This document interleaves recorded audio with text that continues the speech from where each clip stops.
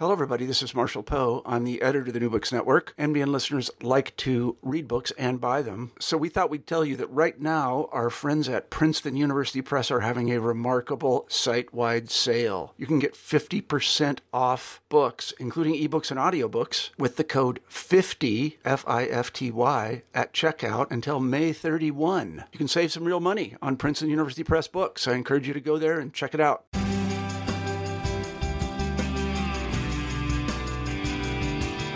Hello, everybody, and welcome back to New Books in Sociology, a podcast channel on the New Books Network. I'm Christina Millar, one of the hosts of the channel. Today, we'll be talking to Dr. Owen Hooley about his book, On the Heels of Ignorance, Psychiatry and the Politics of Not Knowing, published in 2019 by University of Chicago Press. Dr. Owen Hooley is an associate professor in the Department of Sociology at the University of New Mexico and senior fellow at the UNM Center of Health Policy. He's broadly interested in the study of medical professionals, adapting historical and qualitative research methods to explore research questions related to medical knowledge and power. Some of his topics of interest also include the role of organizations in legitimating certain understandings of health and disease, the local practices by which doctors and patients negotiate meaning, and the way in which social movements and non-traditional knowers participate in the production of medical knowledge. Owen, welcome to the show. Hi, thanks for having me. Yeah. So first, can you just tell us a little bit about yourself? Thank you for the introduction. As you mentioned, I'm an associate professor of sociology at the University of New Mexico, where I've been here for 7 years. I teach medical sociology, sociology of health and illness, mental health, kind of sociology of madness course, which is fun. I got my PhD from NYU and then did a 2-year postdoc at Rutgers. And the postdoc was actually focused on mental health. It was an interdisciplinary social science postdoc. And that's where I started this research and then continued on while at UNM.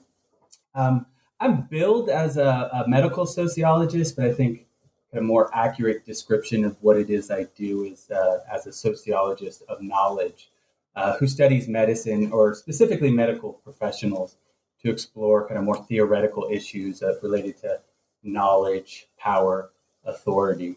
I'm really interested in how actors make claims and assert and maintain authorities as arbiters of truth. And I think medicine is a good place to explore these issues because in kind of medical practice, you often get competing, clashing ways of thinking about health and illness, and often with life or death consequences. So this is my second book. My first book was based on my dissertation, and it looks at the professionalization of medicine in the 19th century through a history of successive cholera epidemics. I should also say I'm a historical sociologist.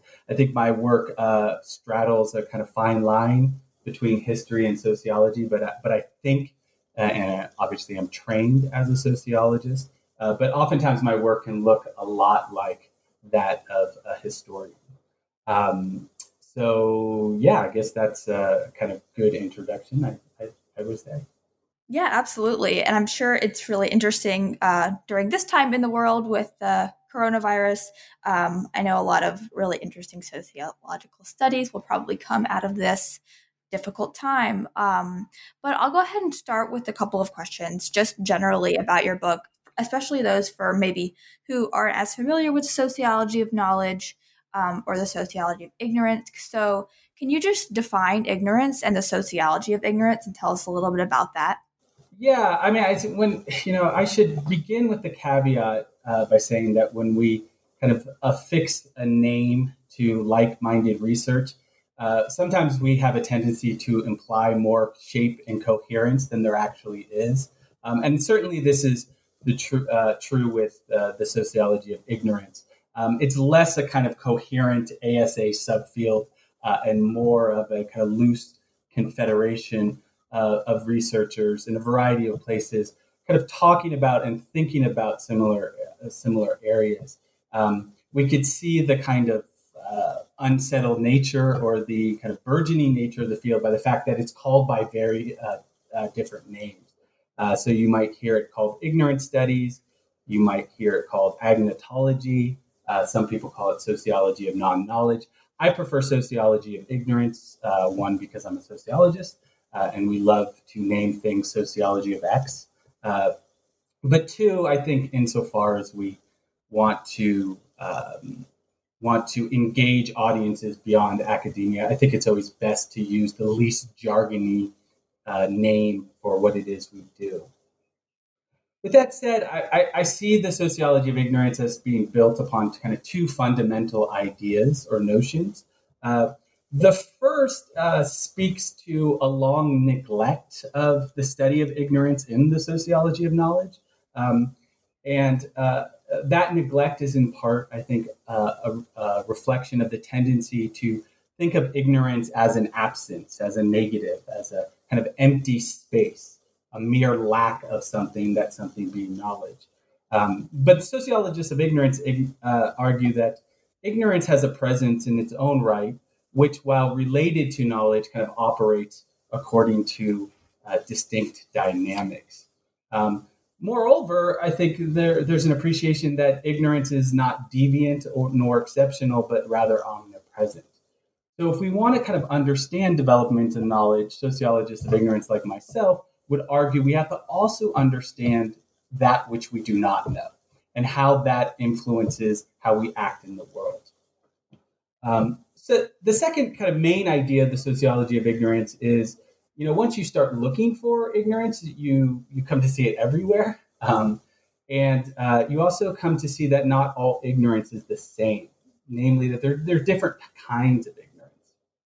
So what a lot of the work in this field has revolved around kind of classifying different kinds of ignorance and exploring how those differences might lead to different kinds of practices and actions in the quote unquote real world. So people are looking at the differences between, say, ignorance that is unintentional versus ignorance that is willful or intentional. There's also differences in recognition. Is our ignorance known or is it unknown? Are we aware of our ignorance or are we unaware of our ignorance? There's also kind of talk about and interesting research on kind of strategic and cultivated ignorance. So particularly the way in which powerful elites might use ignorance in order to kind of shore up their authority and power, that sort of thing. So fundamentally, I think the ultimate goal of the sociology of ignorance is to kind of remedy our collective ignorance of ignorance by adopting ignorance as an object of study in its own right. Now, that's a mouthful, but essentially, I think the benefit or the analytical payoff of this approach is to kind of hone in on ignorance as a thing that exists that can be an object of analysis in its own right. Now, where my work comes in with psychiatry, I'm kind of interested in a more typical prosaic form of ignorance, ignorance that is unintentional and unwanted. And particularly, I'm interested in how psychiatrists collectively manage this ignorance in order to maintain authority. Now, unfortunately, psychiatry is a good place to study ignorance because psychiatry, somewhat distinct from other medical specialties, has pretty wide gaps in its knowledge base. We still lack of basic understandings of the mechanisms underlying mental distress and mental disorders. We have a number of hypotheses and ideas as to what causes this, but at the end of the day, psychiatry remains very much in the dark when talking about what causes mental illness, but really what mental illness even is. Is it a kind of genetic predisposition? Is it a function of kind of faulty neurotransmitters? Is it something that comes from kind of interpersonal relationships or social factors? All of these questions remain vague and unanswered.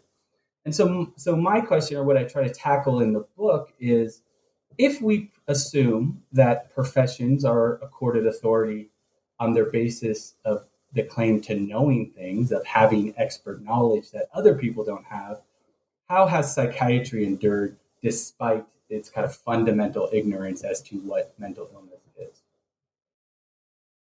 Yeah, it sounds like psychiatry is a really great place, a really good case to study ignorance, especially like in comparison to other medical specialties. Yeah, I So, should I should go say, ahead. just sorry to interrupt, but I should say that I talk a lot about psychiatry, but I think ignorance is. I mean, I would assert that ignorance is a challenge for certainly every medical specialty and certainly every profession. Now, I think in the case of psychiatry might be kind of an outlier or a kind of extreme variation of this. But I think all professions struggle with how to collectively manage their ignorance in order to assert authority. Sure, yeah, that makes sense. So, tell us a little bit about your methods that you use to conduct this study before we jump into content. Yeah, so as I mentioned, I'm a historical sociologist, and so much of my research tends to be archival in nature. In this book, I approach the archive in the kind of following way. So the book kind of spans roughly 1840 to the present, and in order to kind of track the evolution of ignorance, or I should say the persistence of ignorance over that time, I the kind of backbone of the analysis is a kind of content analysis of what is now called the American Journal of Psychiatry, which conveniently for me spans that entire period. This is the official journal of the American Psychiatric Association, or what's now called the American Psychiatric Association. And so I was kind of able to track these developments from 1840 to the present through that. And that kind of provides what I like to think of as the spine, or the kind of backbone that kind of runs through the entire analysis. But certainly that's not all I read. So I've also from those sources, I also identified kind of key other primary sources, things like reports from asylums, certainly important monographs that are being written, those kinds of documents that are also kind of tied into the analysis. I should also mention that the last empirical chapter on the DSM also includes information from 30 interviews I conducted with psychiatrists who were involved in the production of DSM-5. That's actually where I started this project. That was my main focus during my postdoc period, and so kind of through talking to elites, kind of leaders of the profession who are involved in the DSM-5, really helped flesh out my chapter on the kind of contemporary period. I should also mention that as a kind of historical sociologist, I lean heavily on secondary historical accounts of psychiatry. Psychiatry, fortunately, or maybe unfortunately, when you're trying to say something new, is a well-studied profession historically, and so I lean on this research for the research of many historians for insight, kind of context to kind of what I'm seeing or what I was seeing in my own research, and kind of triangulation of certain ideas. Historians like Jerry Grove, Edward Shorter, Charles Rosenberg, kind of on and on. I really benefited from engaging in those works. With that said, I do, any kind of method has its limitation.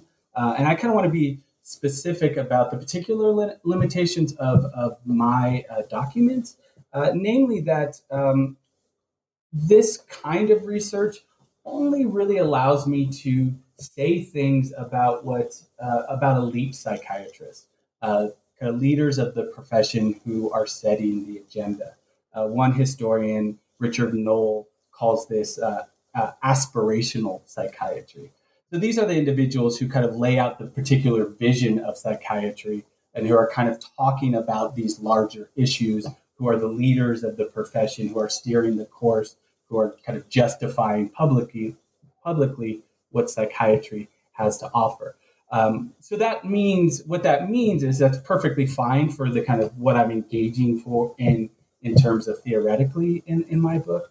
But it means that I don't have a whole lot in here about kind of what psychiatry looks like on the ground. And I think that's an important distinction because I think in psychiatry in particular, there's often a divide between what leaders of the profession argue that psychiatry is and what it actually looks like in practice.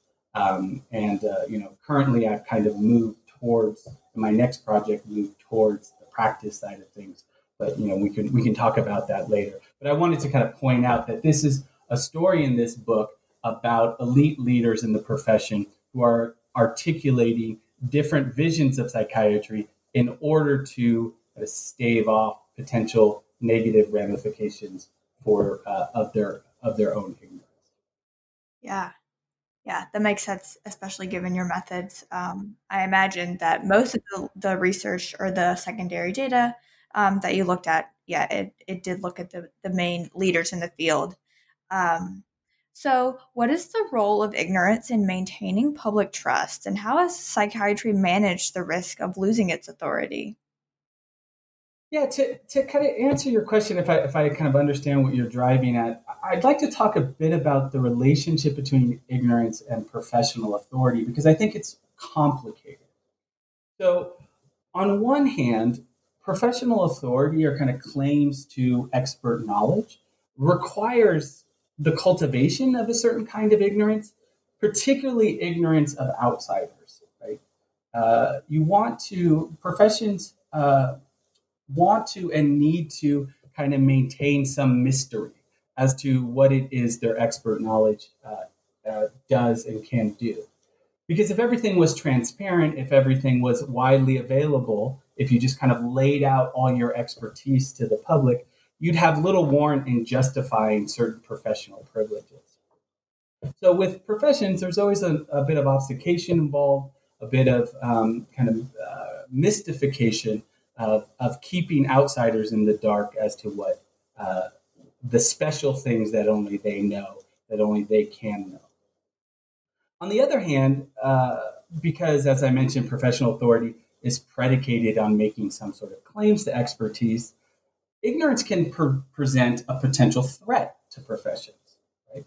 If a profession's ignorance becomes too evident, the legitimacy of the whole enterprise can be questioned. And this is something I argue we see continuously throughout the history of psychiatry, these kind of moments of crises when the kind of underlying ignorance or gaps in their knowledge base become too evident, and then professional leaders have to kind of scramble to figure out what to do. This, I'd argue, is the primary thing actually driving the history of psychiatry. So with professions, there's you want to strike ignorance plays a complicated role. On one hand, it can provide or at least help solidify one's authority, and on the other hand, it could potentially undermine that authority. Now, I should note here that when I began this project, I didn't intend to write a history of psychiatric ignorance. Rather, my goal is much broader, was to kind of figure out this kind of curious trajectory or history of psychiatry, namely the kind of dramatic transformations that psychiatry has undergone, not just once or twice, but multiple times. But this focus on ignorance really came from empirical observations of what I was seeing in the archive. I came to notice something interesting, and in part interesting in comparison to my first book on kind of mainstream medicine, is that psychiatrists write and talk a lot about their own ignorance. And I think this is unusual. Not to say that other professions or other experts don't acknowledge their ignorance, but just the sheer amount of discourse acknowledging this ignorance, struggling over this ignorance, kind of grappling with this ignorance, really kind of popped out to me.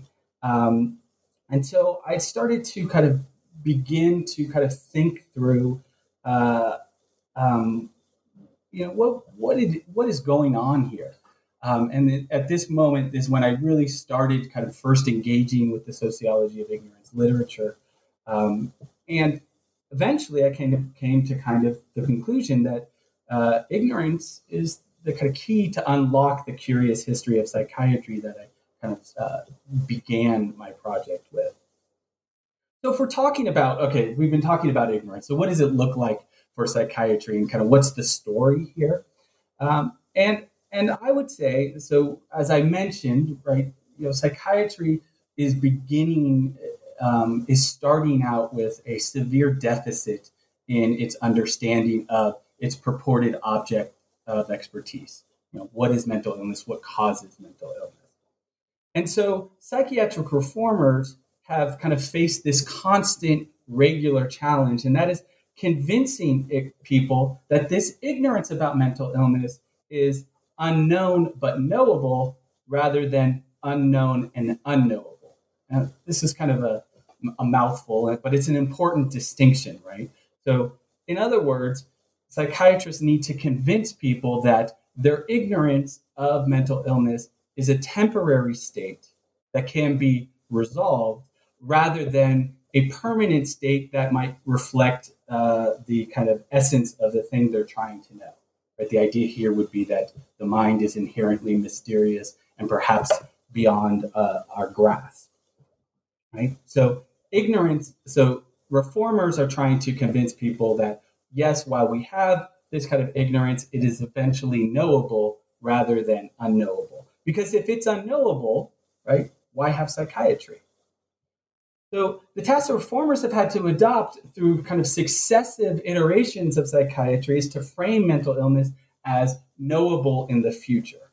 Right? So it's kind of creating and fostering expectations and promises that, yes, while we are struggling with this today, if we institute different ways of thinking about mental illness, different methodologies, different approaches to studying it, we will eventually resolve this.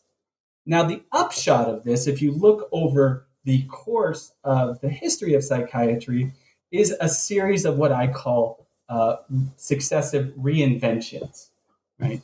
And so how does a reinvention work? Reinvention is a kind of process by which psychiatric reformers have transformed the fundamental purpose, character of the profession so much that it appears to be something new altogether.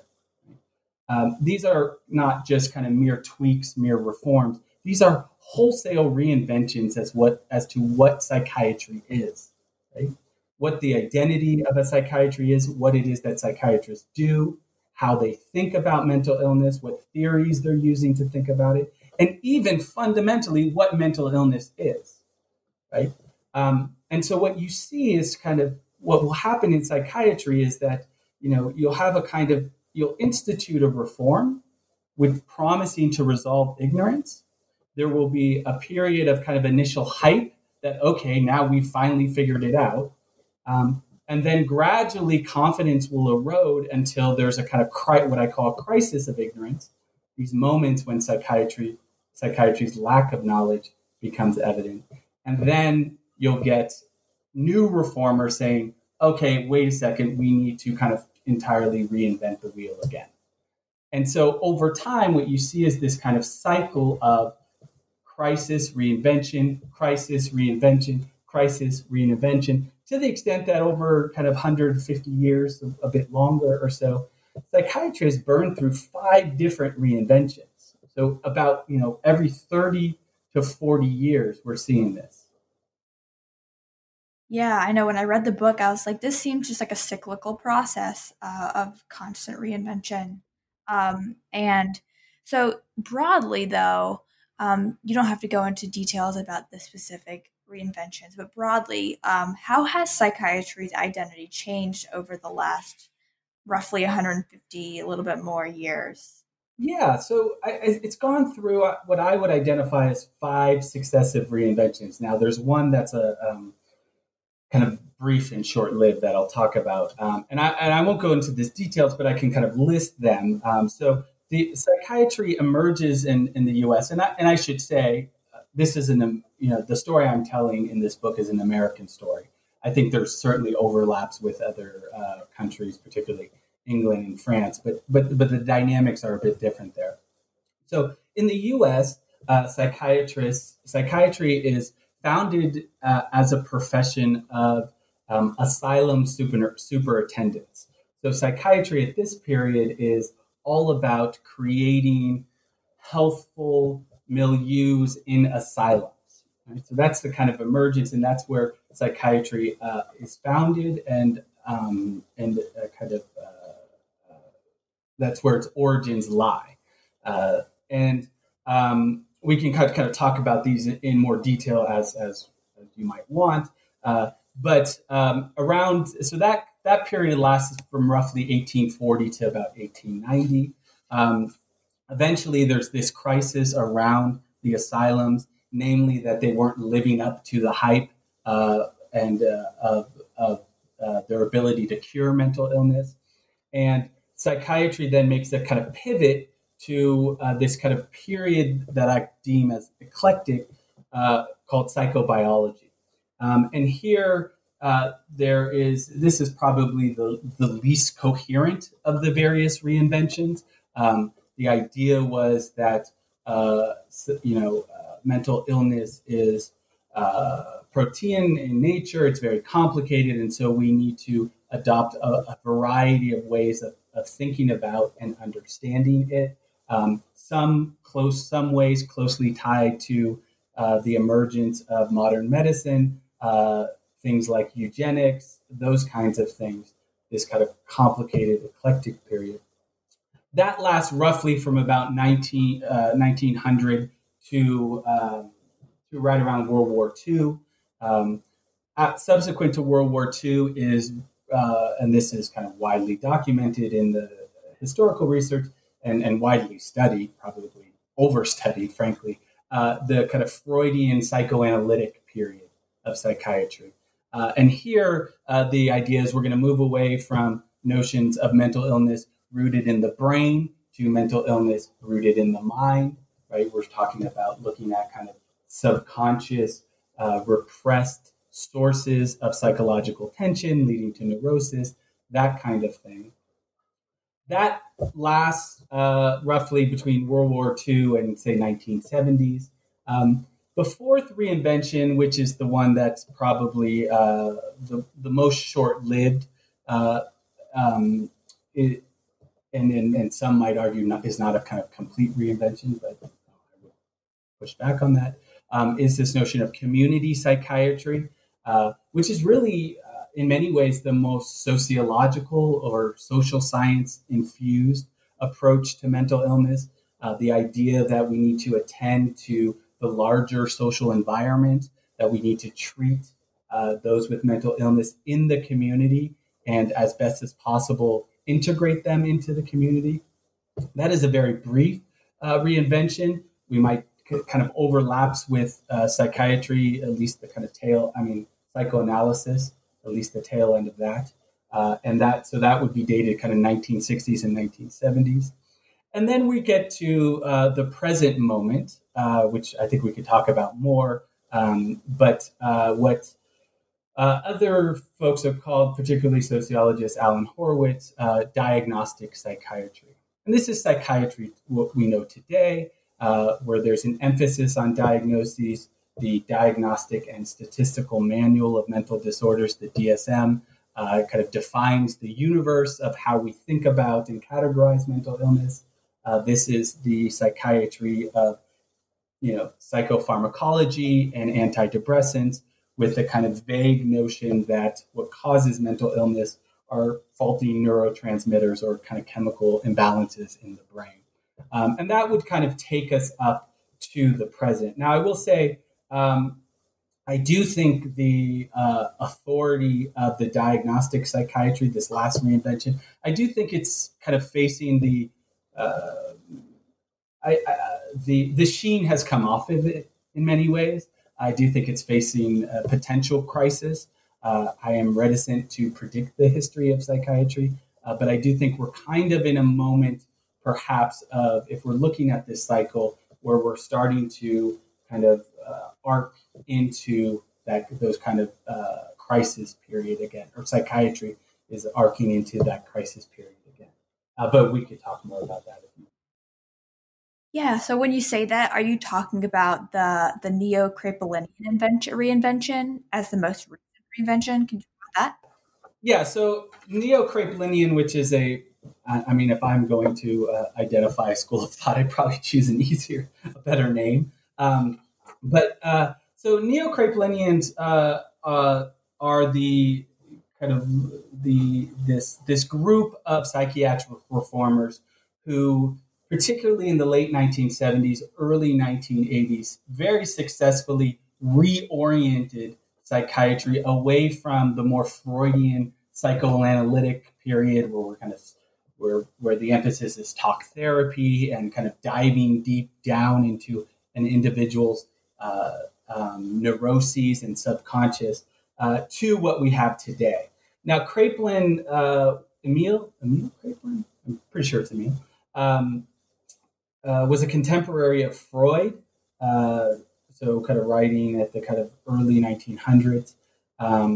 And he was a German psychiatrist who really was focused on creating classification schemes for mental illness, with the idea that if you classify mental illness, once you kind of develop diagnostic classifications, that will help achieve a kind of more biomedical scientific understanding of mental illness. Now, for much of the history in American psychiatry, Kraepelin was kind of I wouldn't go so far as say a marginal figure, but was certainly marginalized under the psychoanalytic paradigm. Psychoanalysts don't really care all that much about diagnoses. Their emphasis is on the particular experience of the patient in front of them. So it never really mattered all that much to them what you call the particular neuroses. Now, in the 1970s, these neo-Kraepelinians, so new Kraepelinians, sought to reform psychiatry to make it more in line with mainstream biomedical science. And the way they sought to do this was by shoring up the classification system of psychiatry. Now, it's kind of a weird story, or maybe not weird, but they're certainly the way in which they achieved this significant kind of revolution in psychiatry. It was unexpected. So really what they did is they achieved this through revising the DSM. Now, the DSM was long seen as a kind of marginal document in psychiatry. DSM-1, I think, is published in 1950, 52, I think. DSM-2, 1968. But these were kind of bureaucratic documents that most people didn't really pay attention to. Well, what happens is, in the kind of lead up to revising this document in DSM-3, the neo-Kraepelinians, led by Robert Spitzer, took over the process of revising the DSM and used that to fundamentally redefine what mental illness was. And the way in which they did this is they kind of said, all right, we're going to get rid of all this kind of stale psychoanalytic babble. They were pretty hostile to psychoanalysis, avowedly hostile. And what we're going to do is we are going to create diagnostic categories that are reliable that could then form the foundation for biomedical research. Right? If you want to conduct a randomized controlled trial on, say, some sort of medication, right, you need a specific diagnostic target. Right? You need to create coherent samples of people with a particular condition in order to demonstrate whether or not that medication might work. And the way in which they did this is create diagnostic categories that were essentially lists of symptoms with particular criteria, with the idea that any psychiatrist could take this criteria, take this list of symptoms, apply it to the case in front of them, and use that to more reliably diagnose their patients. Moreover, researchers could use these diagnostic categories to build that kind of requisite research base to finally make psychiatry a legitimate medical science, to finally kind of build that biomedical infrastructure, to finally resolve the ignorance of psychiatry and kind of identify the causes of mental illness. So even though this was a kind of marginalized document for most of its history, DSM-3 is anything but. And it becomes this kind of watershed moment in which psychiatry, at least in terms of the kind of neo-Kraepelinian reformers, becomes a legitimate biomedical science and begins to build that kind of infrastructure for understanding mental illness through that kind of perspective. Yeah. So it sounds like it's one of the ways, perhaps, that psychiatry does manage like this concept or this problem of ignorance. Are there other major strategies that psychiatry is used to manage ignorance that you talk about? Yeah. So I think so. I mean, the general strategy is this kind of cycle of reinvention, right? And in particular, kind of thinking about, I'm interested in thinking about what reinvention does in terms of ignorance, right? So what reinvention does is it kind of reframes ignorance, and it reframes it along a temporal dimension. Right? So let's say I'm a reformer. Let's say hypothetically, in this case, I'm a neo-Kraepelinian reformer, right? And I'm faced with a crisis, really a professional crisis in psychiatry. Well, what I'm doing by articulating this new version is, in a sense, relegating ignorance to the past, putting the blame of ignorance on kind of my forebears, right? So ignorance in this case is a problem of psychoanalytic psychiatrists had it wrong. They thought about mental illness wrong. They went about discovering or understanding it wrong. They're the reason why we're in this state. So it relegates ignorance to the past, and then in looking forward to the future, it anticipates or projects the overcoming of that ignorance. So let's adopt these reforms. Let's revise the DSM. Let's think about mental illness in a new way, because that will lead us down this kind of scientific road where we will have valid understandings. So I call this kind of, under the generic title, time work, right? Because reformers are kind of framing both the past and the future in order to defer judgment on ignorance and kind of keep the profession moving. But then in the conclusion, I begin to kind of sort through various kind of tactics and strategies by which that I see in this history of psychiatry that might be applicable to other cases.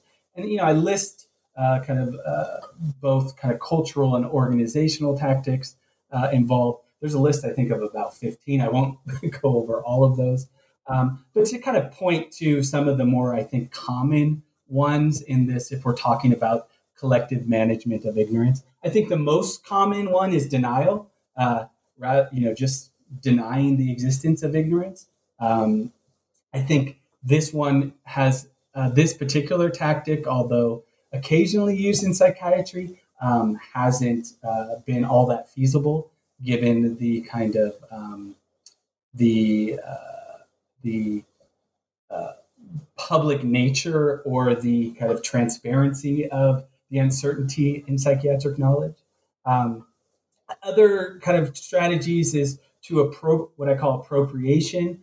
That's where reformers kind of deflect attention away from their own ignorance by adopting and adapting ideas from outsiders who are accepted as legitimate knowers.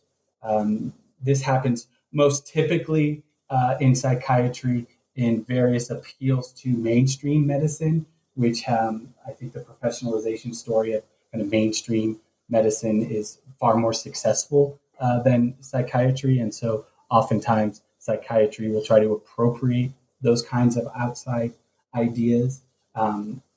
We have a tendency to deflect blame onto the object. So what this means is, psychiatrists will not explain away their ignorance, but will um, account for it by saying, look, we are tasked with understanding and treating something that is inherently difficult and complicated. Right? So in other words, the ignorance isn't our fault. It's more of a product of the difficult task in which we've been assigned.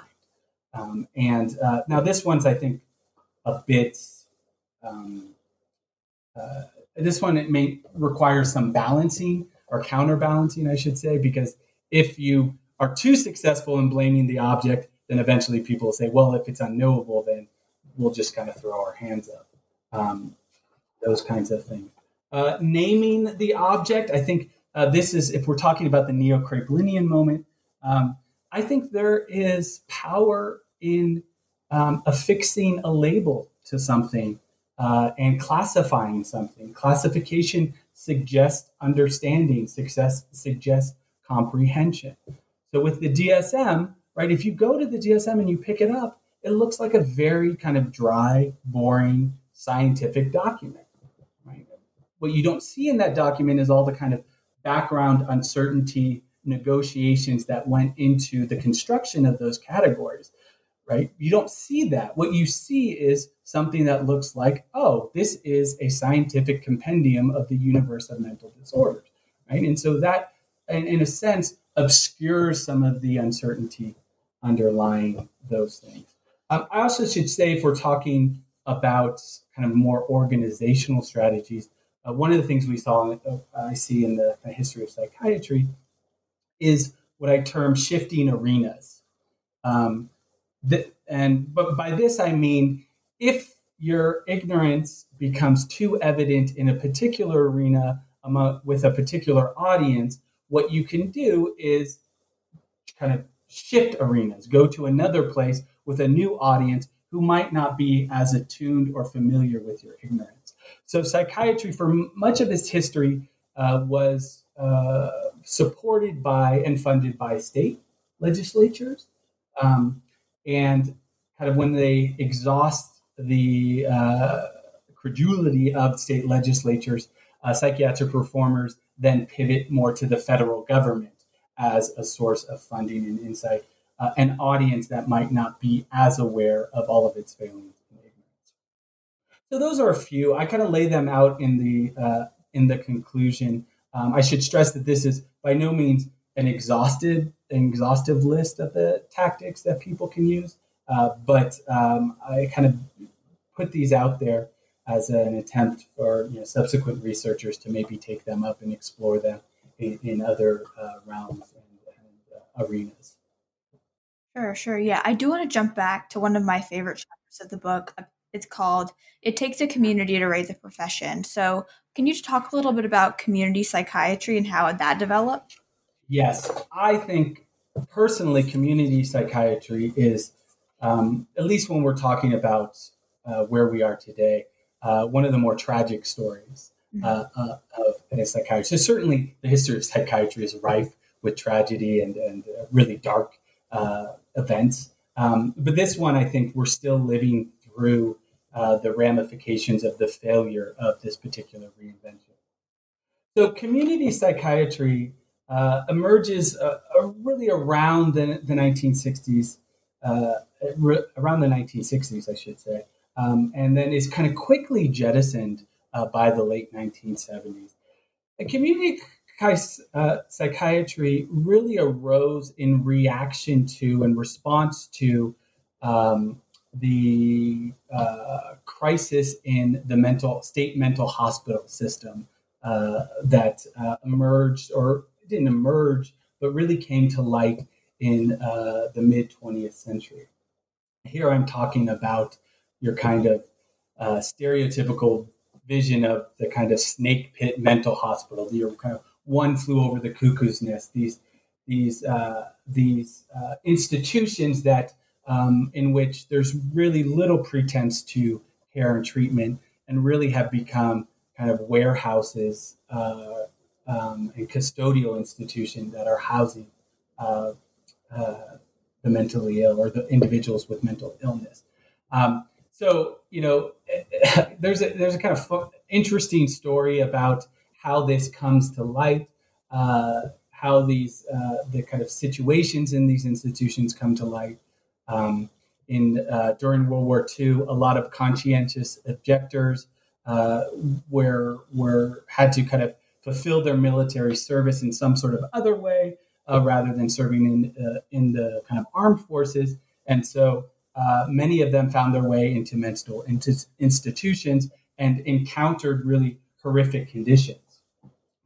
And post World War II, you get a lot of exposés of the mental hospitals that kind of compare them in legitimate ways to concentration camps, really kind of dire situations.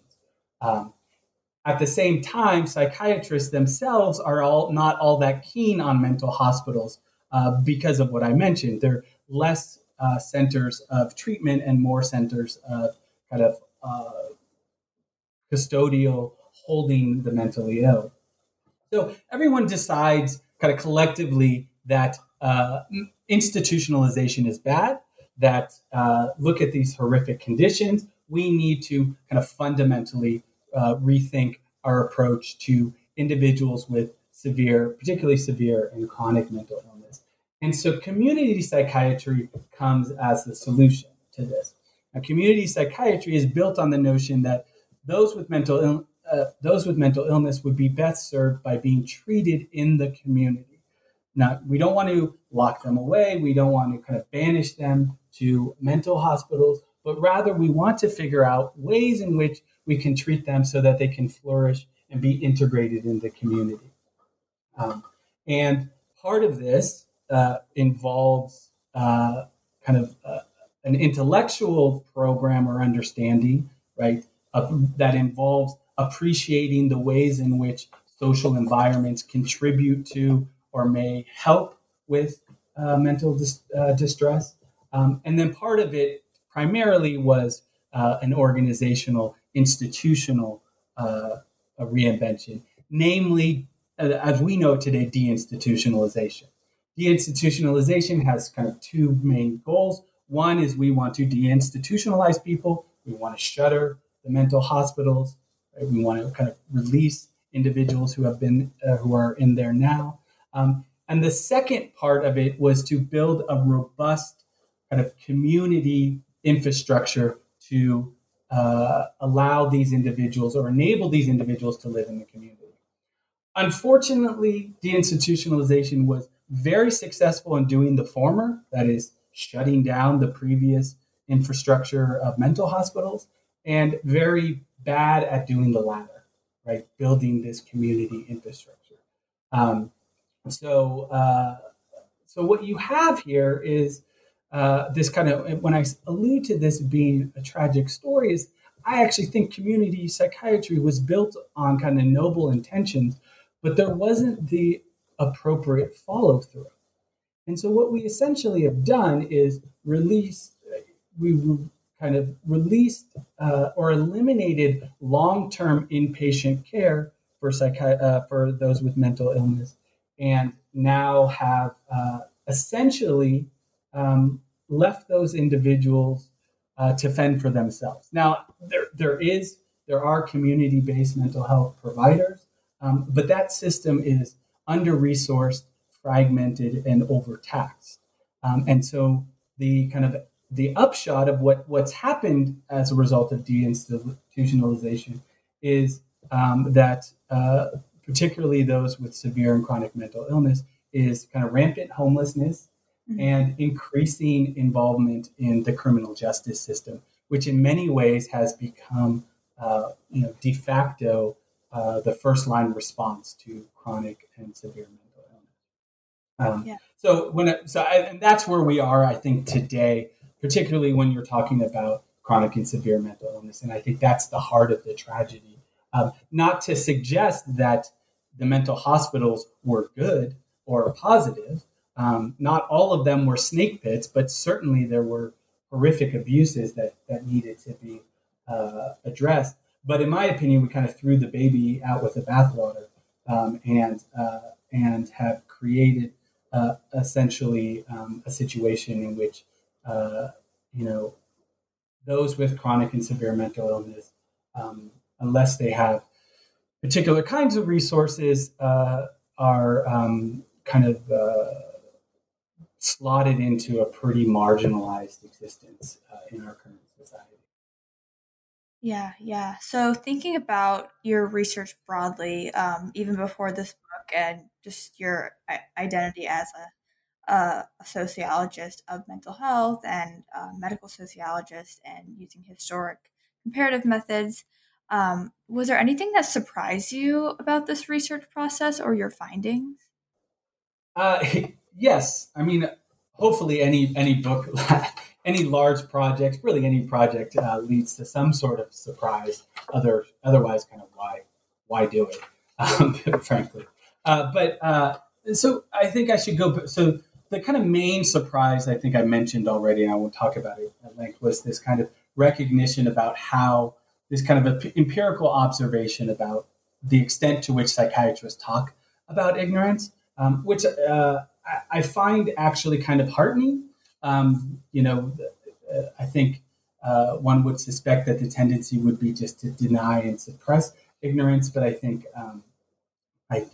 psychiatry, in a sense, despite my kind of constant criticism of psychiatry as a profession, I think we should at least applaud them for recognizing their ignorance. But beyond that, there were kind of two things. I don't know if calling them surprises or yeah, well, we can call them surprises. One was the the and I don't want to overstate this, but the sympathy, if you will, that I've come to feel towards psychiatry. And I think this emerges most in the conclusion, where I kind of take a step back because, the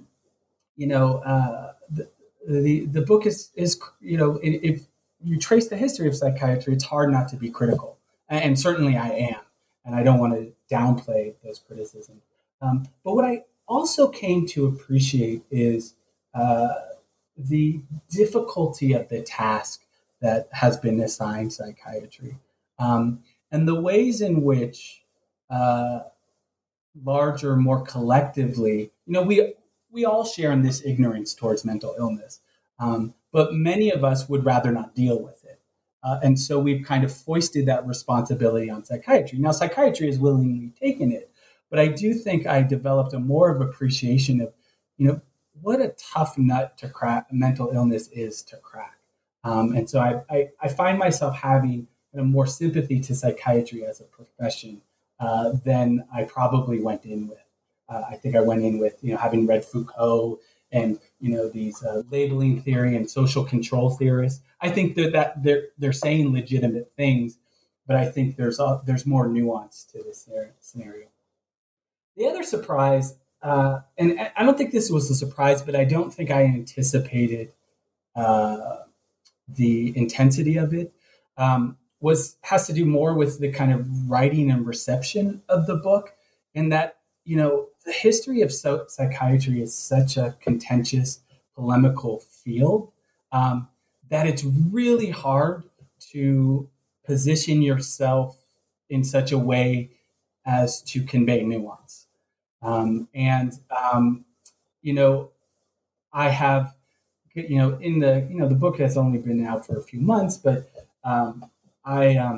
in the kind of feedback I've received, it always is kind of jarring how often how either people will accuse me of being this kind of radical, critic of psychiatry, almost anti-psychiatry, or they'll say I'm too sympathetic to psychiatry. And so, in a sense, that kind of conflicting feedback kind of validates that I've, in part, kind of figured out a way to kind of steer through these two poles.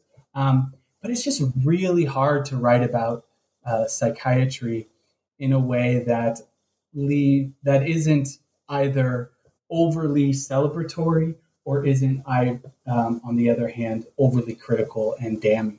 And so the kind of intensity of the polemics and the ways in which my work gets read through that lens is something I think I always anticipated, but nevertheless can be jarring when I experience it. Yeah, for sure. That makes sense. It's hard to like walk that line between critical and sympathy, but it sounds like you did it right. But we've taken up a lot of your time, and I want to ask the final question for you, which is, what are you working on now or next?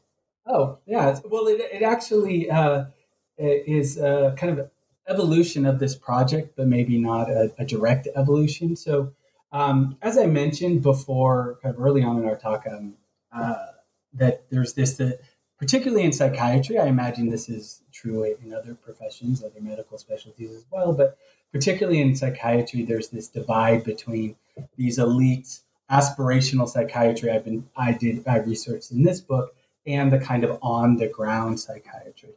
So this book, I wrapped up my end of this book at the same time I got tenure, and so tenure is a kind of for those of us kind of fortunate to make it through that process is an interesting experience, and I think it involves more reflection and about who one is as a scholar than I anticipated.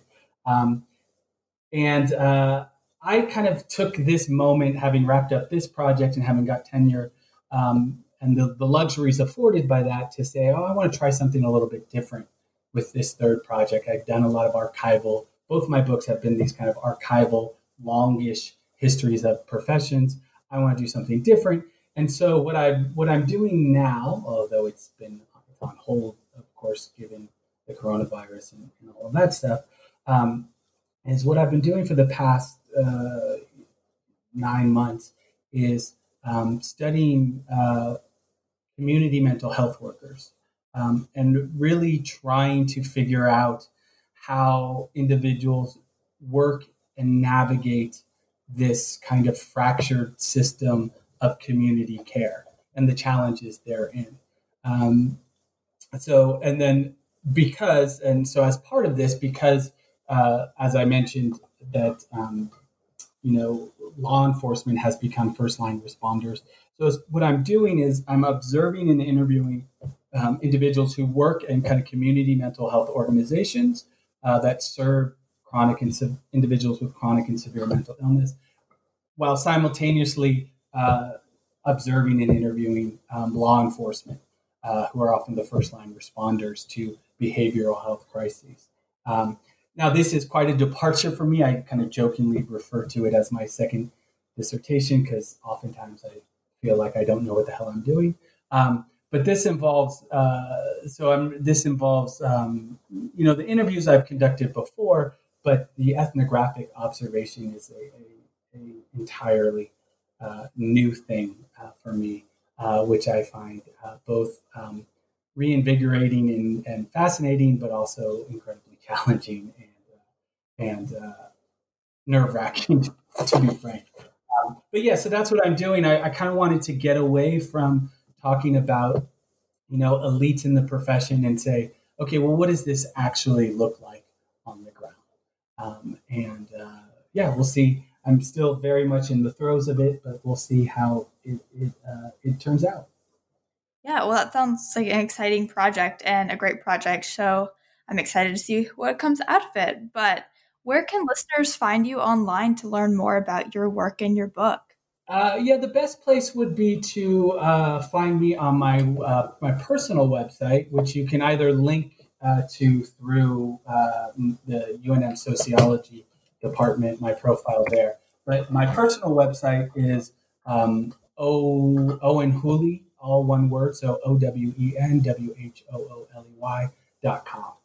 And that has kind of links to my books, links to articles. I've even kind of posted some syllabi if folks are kind of interested in kind of how I can